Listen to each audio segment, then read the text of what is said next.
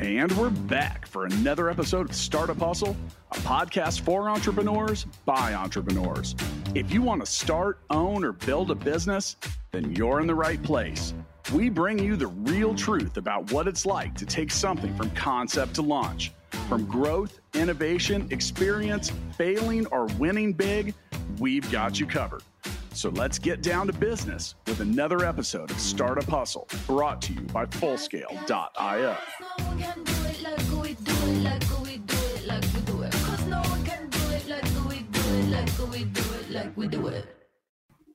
And we're back for another episode of the Startup Hustle. This is your host today, Matt Watson, and I'm very excited to be joined by Mr. Joe Keeley from Justify to talk about their fintech startup and helping companies of all shapes and sizes, I'm sure, help with their payments. We're going to learn all about that today. Before we get started today, I do want to remind you that today's episode of Startup Hustle is powered by Fullscale.io. Hiring software developers is difficult. Fullscale can help you build a software team quickly and affordably and has the platform to help you manage that team. Visit Fullscale.io to learn more. Joe, tell me how we can get paid faster. That's what I want to know. I want more money quicker. You want to get more money quicker and make more it money rain. How do we make it rain? There you go. Well, if I had solved that, I guess I would be retired again. But you would be a thousandaire. Anyway, there you go. Thanks for having me. Great to be here. All right. So before we get started, tell us a little bit about your background and kind of what led you to start, be a co-founder of Justify. You got it. Well, as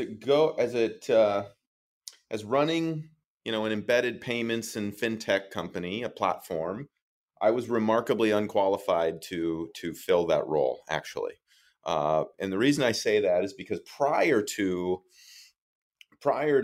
starting Justify with my partners, and I started 18 odd years ago, if you can believe that, what turned out to be the largest employer of childcare nannies and babysitters in the U.S.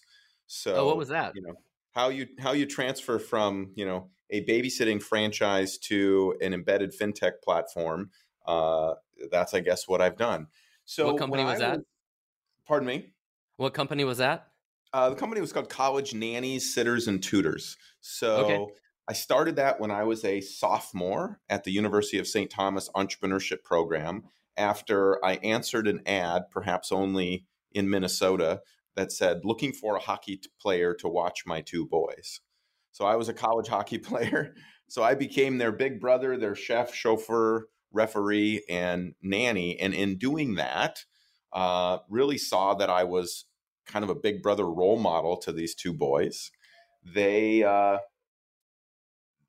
showed up the first day and I said, I play hockey in college. He goes, oh, that's great. We're going to play hockey at Harvard. So the bar was pretty high, and I needed to, live up to that bar. So after that experience, I started a small headhunting business when I was an undergrad, and placing my other, friends, my athlete friends with other families to be their role models. And that was sort of the spark that led what ended up being, a 15, 16-year journey before I sold the company to Bright Horizons, a public company out of Boston. And ultimately, we grew it to 200 franchise locations, about 10,000 employees, and built and here's where maybe the link is, a tech platform that allowed for, real-time booking, sort of vis-a-vis Uber for these babysitters. But, that's what I ran, and I had the blessing to have hundreds and hundreds of folks that own franchises and grew those small businesses. So that was my first act as an entrepreneur. And when I kind of brought my head up after a little bit of a sabbatical after selling that company, I was looking to be in a really big industry. I wanted to do well, but also do good and look where there might be some inefficiencies or issues in a marketplace. And I wanted to work in technology because, the value creation, and that is very much, the gold rush, the software platforms of our generation today. Yeah. And had the most fun building the iOS and Android native apps that ultimately became, an engine for scalability. That was a big part of my first exit. So that was the winding road in a very short story, and we can double click on anything you'd like to get to go from a hockey playing nanny to ultimately a leader of a growing venture backed fintech company. So, and the boys both played hockey at Harvard. So I was going to ask you. I was like, I have to ask at some point in time. Did they make it to Harvard? I set you up on that, Matt. Yeah. Well, congrats to the hockey players who made it to Harvard. You obviously showed them everything that you knew. So yes, results may vary, I must say. That was what legal always said. But what we really found, though, is in starting College Nannies, and our purpose was to build stronger families. And I think what's really key in growing a business, whether it ends up being a single agency or the largest employer in the country and expanded into UK, or a fintech company, is that you got to start with that purpose. And I didn't come up with that. I mean, it's been around forever, from Martin Luther King to Simon Sinek really put out his Start With Why. But so many folks really resonated with building stronger families, and that's why we existed. And then how we conducted ourselves was our core values. And then it made the decisions of growing much easier. You look for the next right answer. So when we started Justify, my partners had built a vertical SaaS company, a pretty sizable one that they sold to NBC, actually. And they had processed $4 billion a year at the end. And what they found was that really harnessing the power of embedded payments and fintech is that was really complicated and really expensive, and took them a decade and a half. And we thought, they came and we started talking about this, and that was really the economic engine. And that didn't really seem fair. And as someone who's just really, I fancy myself to be, really a champion for entrepreneurship. And entrepreneurship is small businesses, and it's really scaled businesses as well. So our purpose then, when we started Justify, was to accelerate potential. So how I actually link those two is that there really isn't a lot of conflict between building stronger families and accelerating potential. And for me, that really is how what you're working on can change a lot, but why you're working on things, I don't think should. So for Justify, tell us more about what you're doing with payments and the, talking about vertical SaaS platforms that can take advantage of it and stuff. Give us some more, detail and examples of that. Yeah. Let's sort of, what's a break good use case? Yeah, let's just sort of break it down. I mean, so we talk about, there's a lot of buzzwords that are thrown out there, fintech and SaaS and all of these sort of things. So basically, most industries, thousands and thousands of micro industries, there is a software platform to help manage those businesses. If you think about, MindBody that uses, a yoga studio uses MindBody to help run their business. If you think about, Sports Engine, you're a youth sports, that was my partner's company. Sports Engine provides software to help youth sports teams run better, roster their children, the athletes, schedule, all those things. If you it's think like ERP about systems, CRM systems, all of these sort of, information systems. That's right. And systems of record, if software is eating the world, this is the systems, It's funny. I went to college and I got a degree in computer information systems. And it was like several years later that I finally figured out what a computer information system even was. But it's like what you're describing. That's right. It's the tracking of the information. And if you look out at some of these, systems that you got your degree in, some of the world-class software companies today, Shopify, Airbnb, Toast, which provides those systems, both hardware and software for restaurants, how they actually make most of their money is through embedded payments and embedded fintech. Okay. So when you think about, does Shopify really make, the majority of their economic value in charging, $25 or $50 a month? No is the answer. It's in processing and monetizing the payments that are Makes flowing sense. through. It's by offering loans, Shopify, lending. It's by offering, and Airbnb is the same way, and Toast is the same way. The Toast being recently public, it's pretty clear when you look at the financials what's driving their economic engine. And that's really what drove the economic engine of my co-founding partner's last platform. So what Justify does is help every other platform, small or large, harness those tools, those fintech tools, to accelerate their potential. We think that every platform should or could be a world-class fintech platform. It doesn't change the great software that they provide to their barbershops or their youth sports teams or whatever it happens to be. It just allows them to simply make more money and build better software. So that's we exist at Justify to accelerate the potential of vertical SaaS platforms, and specifically their fintech potential. So we have a software platform ourselves that we become the processor, and we run an orchestration layer that allows platforms to easily bring in multiple partners, whether that's a lending partner or an insurance partner or a card issuing partner, because these are all parts of the fintech playbook. So I think it can be really overwhelming if you're building a software platform, because you might have an investor that says, well, you should be a fintech company. It's like, well, what does that mean? And I have a full roadmap and I'm super busy, and I'm not a fintech or a payments person. And when you go out to the market, it's kind of hard to navigate it. So we actually, in addition to our platform, have a team, what we call our Engage team. It's our virtual fintech team that actually works, as real humans with the other software platforms to help with their strategy. Because I think, humans need to work with humans in addition to really great tech. So for your guys' core product, is it more about collecting the payments themselves and various type of payment methods, or is it also like invoicing and billing and that part of it? Or like what part of the payment side of that are you helping solve? Yeah. So think about this as more of a journey. So it often starts, the tip of the spear is often payments.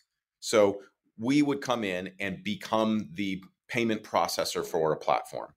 Okay. And we have both a sub-account architecture and a orchestration layer. And what does that mean? It means, go ahead. Well, so instead of using Stripe or some other company like that, I can use your platform to process credit cards and ACH and that's right. Those types of things. And we really focus on, vertical platforms or marketplaces, because they usually have a B2B2C or something similar structure. So the platform can set the price, and let's say they set it at market rate. It's 3% to process a payment.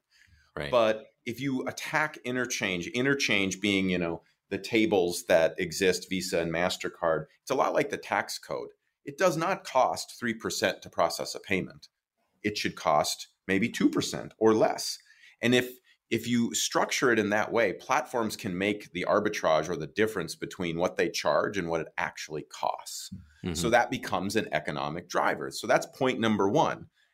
If you set it up correctly, and then your KYC and all your underwriting and all your tokenization is correct, then what you're able to do is start to bring in other fintech products. Like maybe you are a software platform that provides, software for restaurants, like we were talking about. Well, maybe those you now know that these restaurant customers are collecting $10,000 a month or $100,000 a month, and they're really good partners. But you know that they have a dip, right after, a certain time of the year. You may be able to offer them a lending product that is better than their credit card, faster than the bank, and adds value to your platform for them. And you could make, a couple hundred basis points off of offering that. So what our platform does is bring in lending partners so that the platform doesn't have to build all those, point solution connections, doesn't have to manage different sub-account tables, doesn't have to do different KYC, and just lets lets our platform do the heavy lifting and lets them focus on bringing value to their customers, but not in sacrificing, actually participating in the economic value, because we think platforms created that value.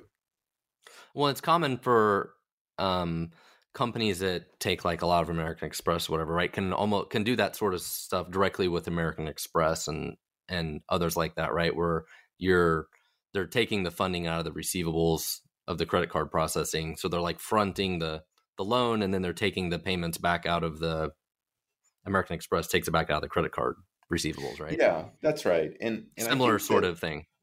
Similar, but I think that the world right now is the fintech world. There's so many different parties involved, and if you're a software platform, how do you navigate it all? I mean, there was 50 people in the fintech department, and it took 15 years of my co-founder's platform. Well, that's not repeatable. I mean, it was a great outcome. But so we looked at it and to say, building all of that yourself makes about as much sense as building out a server farm. Of course, you would use AWS, and it would be even better if you could orchestrate, which you can, using AWS and using Azure and using the Google and all a cloud, so that ultimately you always have backup and flexibility. We think that building and owning your own fintech team and fintech architecture, there's no need to do that anymore, as long as you can get the same economics with a partner. So that's really what we do, is we help software platforms win with payments and embedded fintech products. Okay. Very cool. So who do you consider to be your competitors in this? Well, what's really great, and when I was on sabbatical, what I did is when I sold the company, my first company, I stayed on for 3 years, did a lot of projects in Europe, and then I ultimately took some time off, and I put down a list of like, well, what industries do I want to be in? What do I want to do next?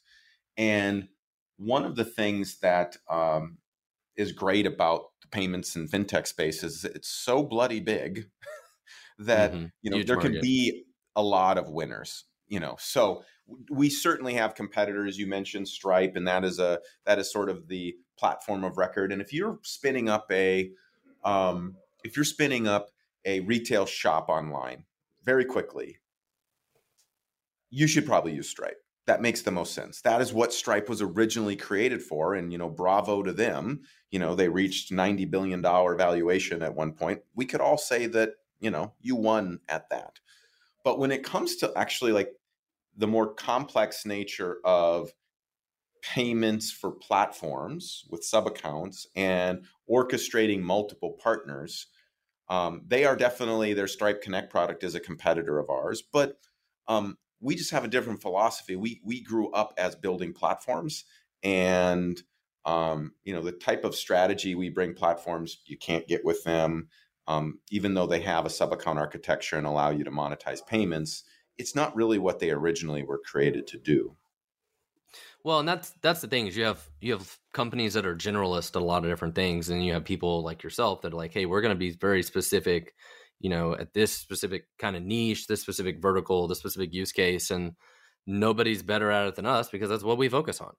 Everybody else can do these other, basic things or whatever. But if you have this exact problem, we are the best solution for this exact problem, and there is no other solution that makes sense. Yeah, that's a good place to be. Yeah, it is, and I think that the broader in some regards, it's very, very specific what we do. We work with software platforms, vertical software. In another sense, like we do take a much wider view of what is the problem they're trying to solve. We actually don't think that the problem they're trying to solve is just a payments problem, even though that's what most platforms are out shopping for. I want lower cost payments. I want to make more money on payments. And we think that, yes, that is where you should start. Correct. Yes, you do want to do that. But the story is only half written. When we think that there are, 500 to 1,000 basis points on any dollar that flows into a system that might be available, if you view it as money into a platform, money flows within a platform and then money flows out. So let's talk about another example of like, what does that mean? So let's say you're a property management platform. You can monetize, receiving rents. You could monetize inter-platform transfers between, folks that are already on the platform. And then you can monetize monies out. So let's say, your platform supports and pays all the vendors that your customers who are building owners use. Well, there are a variety of things one can do, but that can be a service you can provide them. Like paying vendors is not something, that's sort of like, how fun is that? But if you aggregate all those... There's a massive unicorn $1 billion startup in Kansas City that does just that, called C2FO, that is like accounts receivable, payables, vendor financing kind of company. But a lot of times, if you go to a single vendor, but you're aggregating a big dollar number and, they would have a 2% pay early discount. Exactly. That's what they do. Let's take a 2% there's 200 basis points right there. And I see you take credit cards. So we have a credit card. We like to pay the bill. Okay, great. Well, you spin up a virtual card and you're able to make part of the interchange. So, there's so many different ways to monetize the funds flow.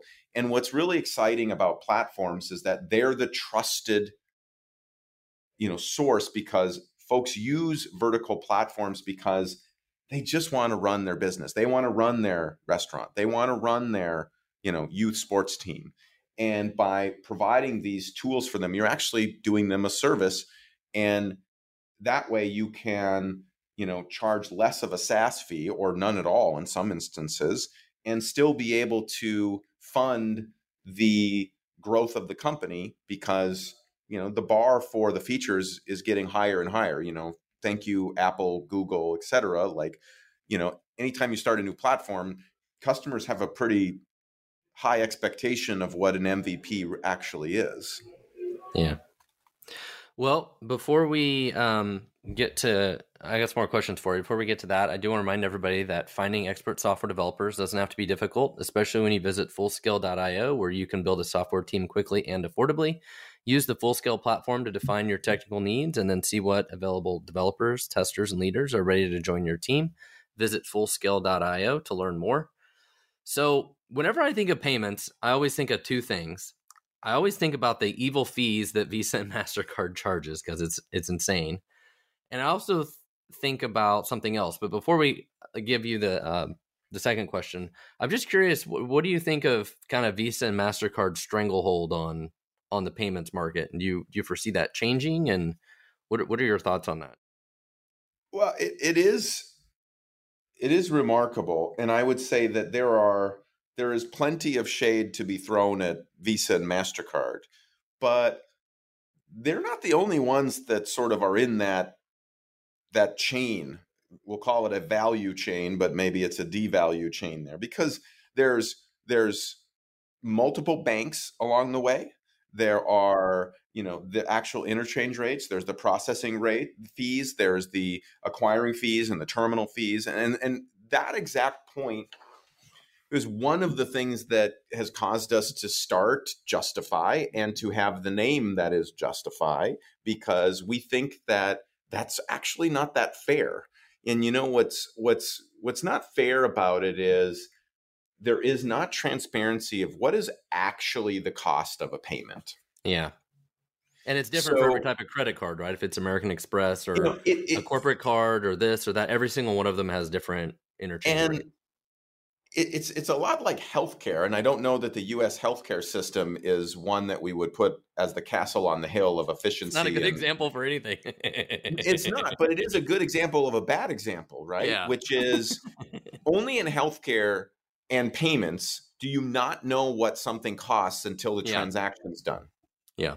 So we don't think that's right, and here's why: is that they punish smaller processors, because the way that contracts work today is that, let's say you have the same transaction profile. Everything you said, Matt, is true. It depends on what the card is, what the MCC, what business is being bought. Is it present? Is it swiped? Is it online? Is it all these things?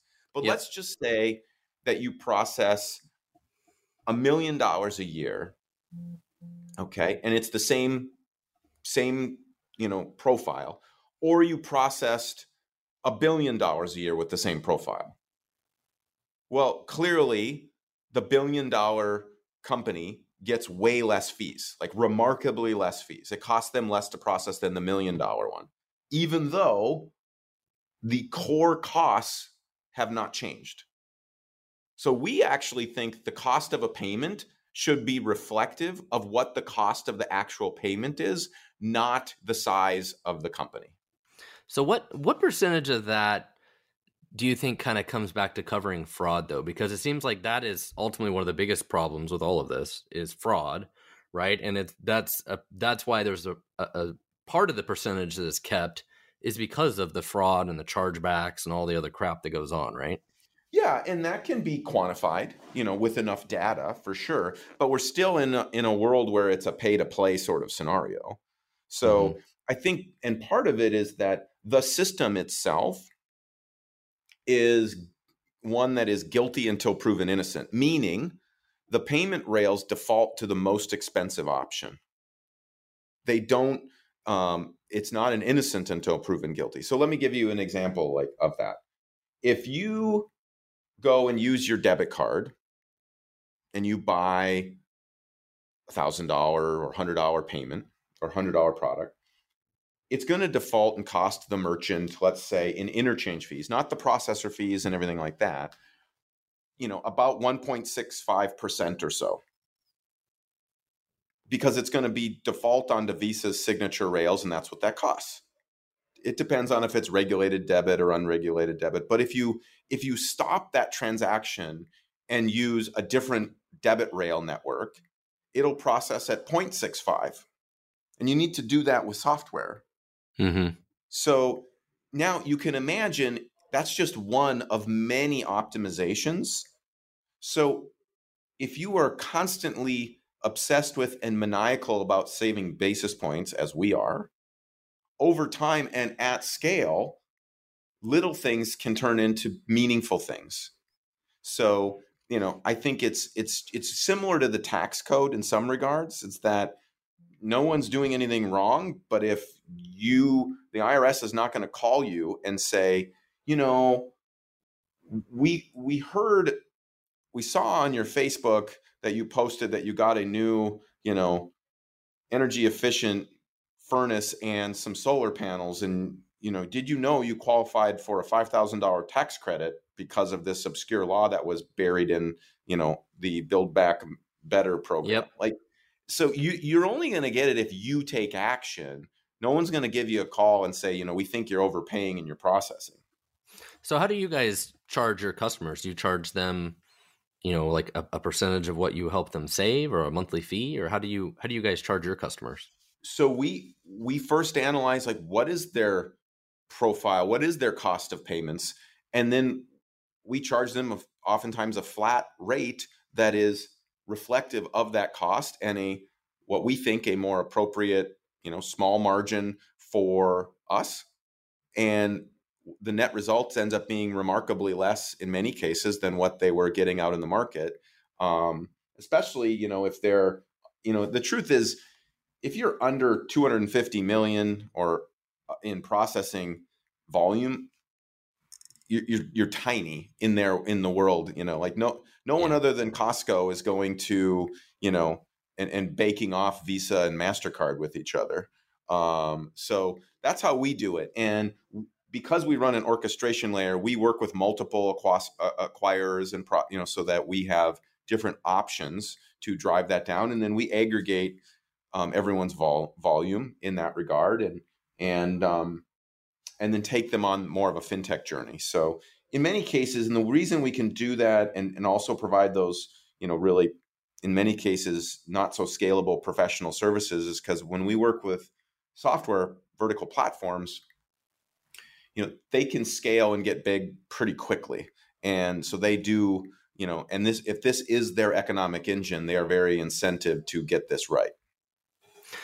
So my other big question for you, and I'm sure you've had this one a few times too, is how do you see potentially things like crypto changing the payment space, or do you think that's just never going to happen?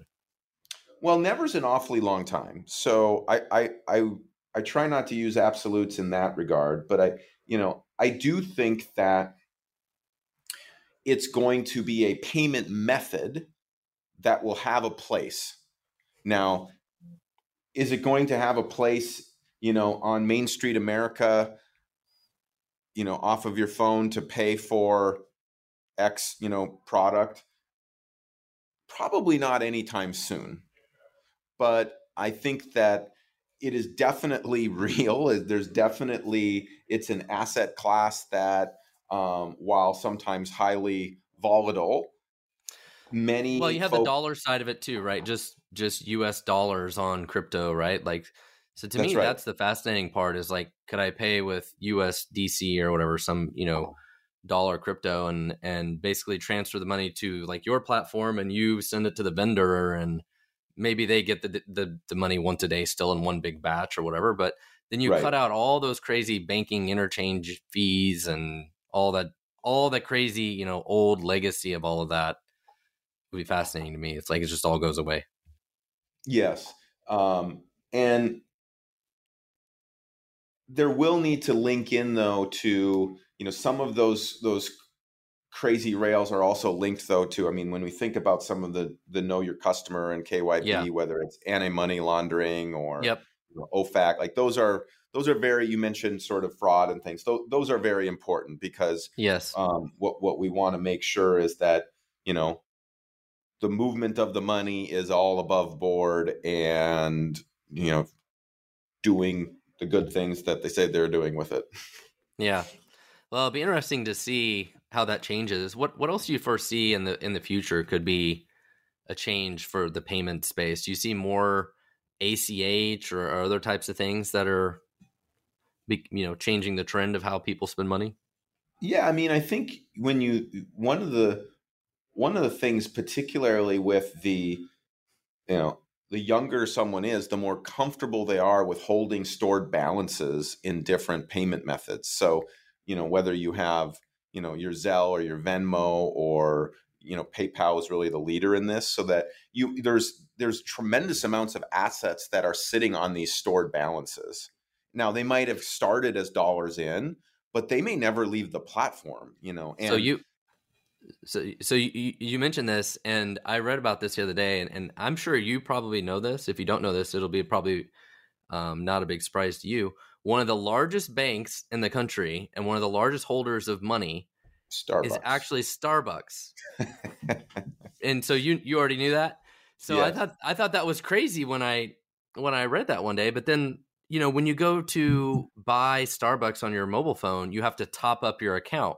So like I actually did it the other day and it's like, oh, I had $10 in my account. Who the hell knows how long that $10 had been sitting in my account? And then when I go to buy something, I have to top it up like $25 or something. And so like there's always this like floating balance running around in Starbucks. And like a perfect example of what you just described. They're holding billions and billions of dollars in this like floating money. That's right. And so a couple things. Number one, you need to drink more coffee, Matt. Number two, you don't actually have to top $25 is their default. You can change it. Yeah. So, and the reason why they're doing that is because if you had $25 with one set of transaction fees, it's a lot less than if you had the same transaction fees, not the percentage part, but the per transaction cost on a $5 top up or a $5, coffee drink with all kinds of whipped cream and other things you might have on it. So I guess this illustrates the point and why we exist in our little corner of the world of serving vertical SaaS is that I think it might be over a stretch to say every company can be a fintech company. That's, if we're getting really technical, that's probably not a true statement. But every company, they all take payments, but that doesn't make them a fintech company. That's right. But every company can or should harness the power of fintech tools. We are a fintech company. We help others really benefit from the tailwind and the power that fintech has available. So Starbucks hiding there in plain sight they're using financial technology to have billions of dollars of free money, and not only free money alone to them, but there's a certain amount of churn and breakage there that never gets used. Yeah. And they're able to lend that out to suppliers. They're able to, borrow less money, gain interest on that money. So that is just like a great example of, who knows what fintech tools might apply in your business or your software platform, but, ignoring it, I think, you're missing out in a very, very major way. Well, I know from my past, my last startup I had, our challenge was in the invoicing, like billing side of it. And like, cause we had like all this metered billing and then a monthly subscription fee and like how we did invoicing and all this stuff. And then we had international customers and like, it was a nightmare. It was by far like the most complicated thing we had to deal with was actually our invoicing system was by far one of the most difficult components of what we did. And yeah, it's the shit you don't think about. And it's just like all this complexity and it has nothing to do with the service we provide our clients. It's just all this back end crap we have to deal with. And the thing I would say is yes to that. And we've sort of been lulled to sleep to just believe and accept that 3% is what a payment costs. And we've been, sort of lulled to believe that, well, a basis point here and basis points there don't matter. And maybe that's right when one is a real small business. But if you aspire to scale, at scale, this is super meaningful. So, my partner's platform, 85% of their revenue, 85% of their many hundreds of millions of ARR, which translates into quite an impressive valuation in the SaaS world, as you know, came from embedded payments and fintech. So, I mean, we're talking about, 10x improving a valuation by obsessing over the little things. But most folks have been taught to say, well, when I get big, then I'll look at this.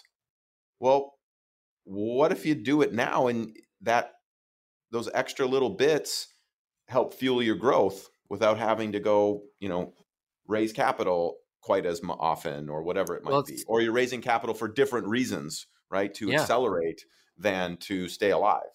Well, it's like my last company, we changed credit card processors, right, to save money on the fees. And that amount of money we saved was enough money to hire another salesperson or hire another person, employee, whatever, right, to help us grow, and even though we're not, we were a small, still, fairly small company, but it all adds up, That's right. And I think thinking about things never before, and it'll only continue, I'm sure, is it been as realistic as today for startups to legitimately think about scale from the beginning.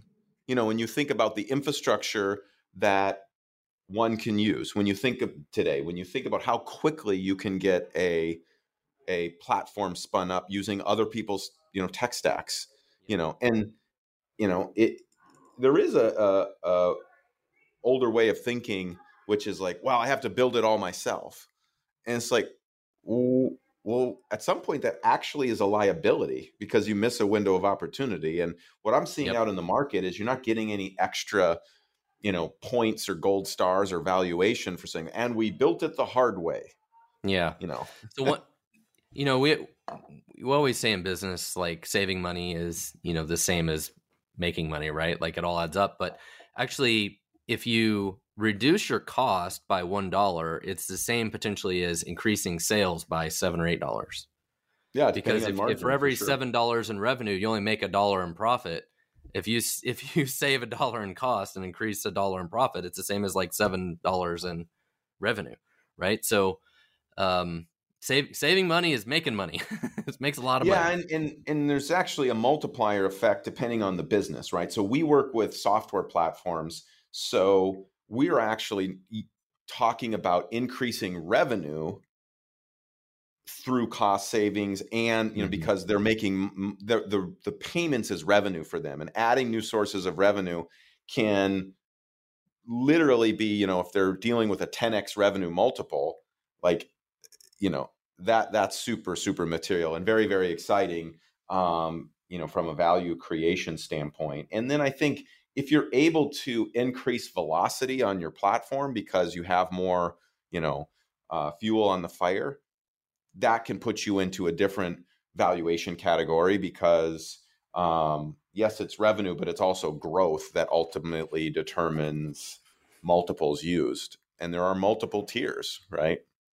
So are most of your customers that get the most value out of a product like yours, are they e-commerce and things like that, where they're kind of the payment processor in the middle that is, taking the money from the consumer and then ultimately giving it to the seller, and so they're keeping some of the money in the middle? Is that the primary use case? So that use case would be a marketplace, right? Mm-hmm. Where they're providing that buyers and sellers coming together. Mm-hmm. And we do have certainly some of those, and that is a good use case. But probably the sweetest spot for us is vertical software platforms, where you have the platform and that platform has a business customer, whether that be that, youth sports team, that barber shop, that, auto repair shop, they're using the software, and then that business has customers themselves. So think of it like three legs of the stool. And when you have that environment, it allows the platform to offer payments as a feature. Yeah, it's like a point of sale or something almost. Set price. And then because vertical software, their customers often are very sticky. Like a marketplace, a buyer may come and go, right? I want to buy something on your marketplace. But in a vertical software, the users of that software are using it to run their business 7 days a week. And you get to really know those customers with the data. And then that's when you can bring in other things like, we're going to offer you insurance. We're going to offer you lending. We're going to offer you card issuing, spend management. Because it's a longer term relationship, you're able to bring really delightful features from a product roadmap perspective that add value to those customers and maybe their customers, but also bring that, return that power of the financial tool to the platform. And that's who our customer is those platforms. We provide the infrastructure and the talent, and the strategy to help them win with that strategy. That makes sense. Well, do you need to hire software engineers, testers, or leaders? Let Fullscale help. We have the people and the platform to help you build and manage a team of experts. When you visit Fullscale.io, all you need to do is answer a few questions and let our platform automatically match you up to our fully vetted, highly experienced team of software developers, QA, and software development leaders. At Fullscale, we specialize in building long-term teams that work only for you. Learn more when you visit Fullscale.io. Well, I think this has been a fun conversation, and there are a lot of fintech companies out there, and there's actually a few in Kansas City, and I've always enjoyed the fintech side of it. We've got CTOFO, I mentioned, is a huge $1 billion unicorn here, and the founder of it's been on our show a couple times. An amazing guy that comes from a banking family, and we've got another one here that does some 401k management stuff, and there's all sorts of fintech companies out there. So any kind of final thoughts to somebody out there who's thinking about starting a fintech company? Well, fintech is the best tech, I think, but it's like any other company. We started with talking about, purpose, and then you brought in Matt, really focusing on that niche. I think those are two really good takeaways, and frankly, that is applied to a fintech company, but that's just applied to any company. Yeah, absolutely. What's interesting me about fintech is if you go back 20, 30 years ago, the banks, pretty much did everything, but they weren't specialized at any of it. And now there's lots of companies like yourself and C2FO and this other company I mentioned that they're coming and slowly peeling away the things that the banks used to do, but they're doing them way better, way more optimized, and making them available for, everybody to use, and just slowly peeling away what your traditional bank does and how traditional banks make money. So it's going to be interesting to see how traditional banks continue to survive in the new world. That's why traditional banks often buy fintech companies. Yeah. Yep. All right. Well, thank you so much for being on the show today. Again, this was Joe Keeley with Justify.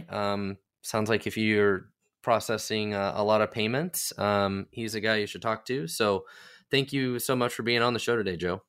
Thank you, Matt. All right. Thank you so much. Startup Hustle is brought to you by Fullscale.io, helping you build a software team quickly and affordably. Make sure you reach down and hit that subscribe button, then come find us on Instagram. See you next time.